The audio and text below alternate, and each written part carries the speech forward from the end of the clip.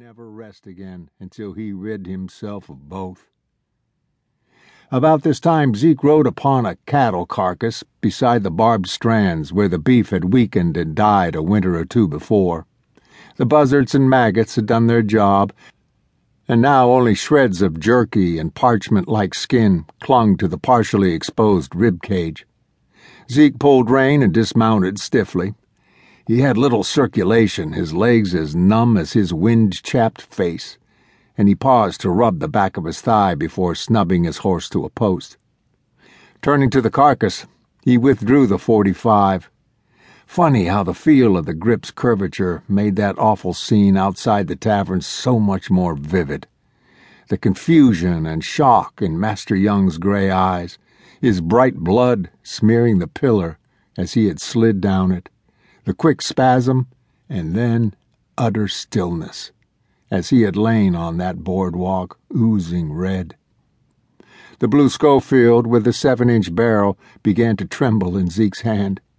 The ground tugged at the weapon, and he let it fall, an instrument of death that abruptly stared up from his feet like a window into hell. Opening his coat and shirt to the ripping wind, he unbuckled the money belt. The leather was stubborn, caught in his waistband, and he yanked frantically, finally shedding the belt as if it were a snake. The falling snow began to dust it on the ground, but Zeke made himself retrieve it, a dangling 3-footer still rattling as the coins shifted. Kneeling to the frozen carcass, Zeke fed the belt through a break in the rib cage. The Schofield he scooped up and inserted next, and then he stuffed the cursed items as deep in the concealing bowels as possible. He already felt better as he untied his horse and slipped his boot in the stirrup, but even as he threw a leg over the saddle, he heard something down the fence line that gave him pause. Here on the rim of the middle Concho Basin, the barbed wire alternately dropped into cat-claw-infested drainages and climbed elevated shoulders of rock and cacti.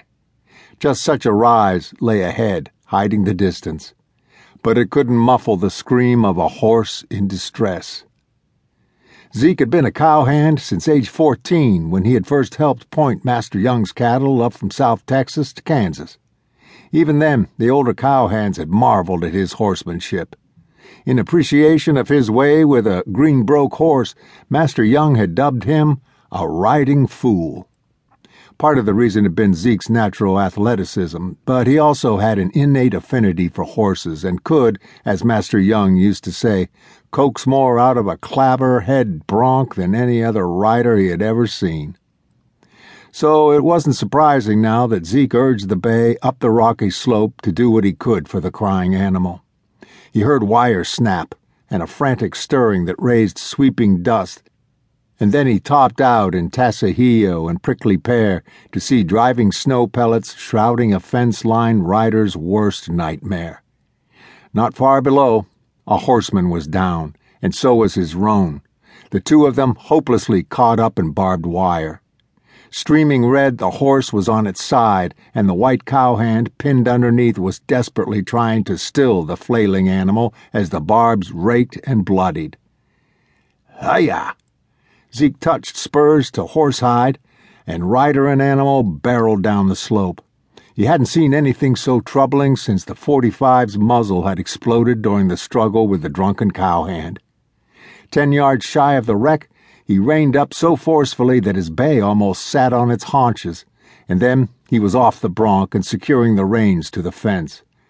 "I help you."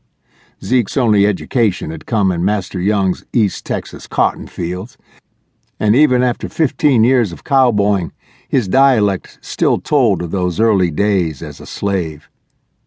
Time was critical, but he forced himself to approach slowly, not wanting to terrify the downed horse more.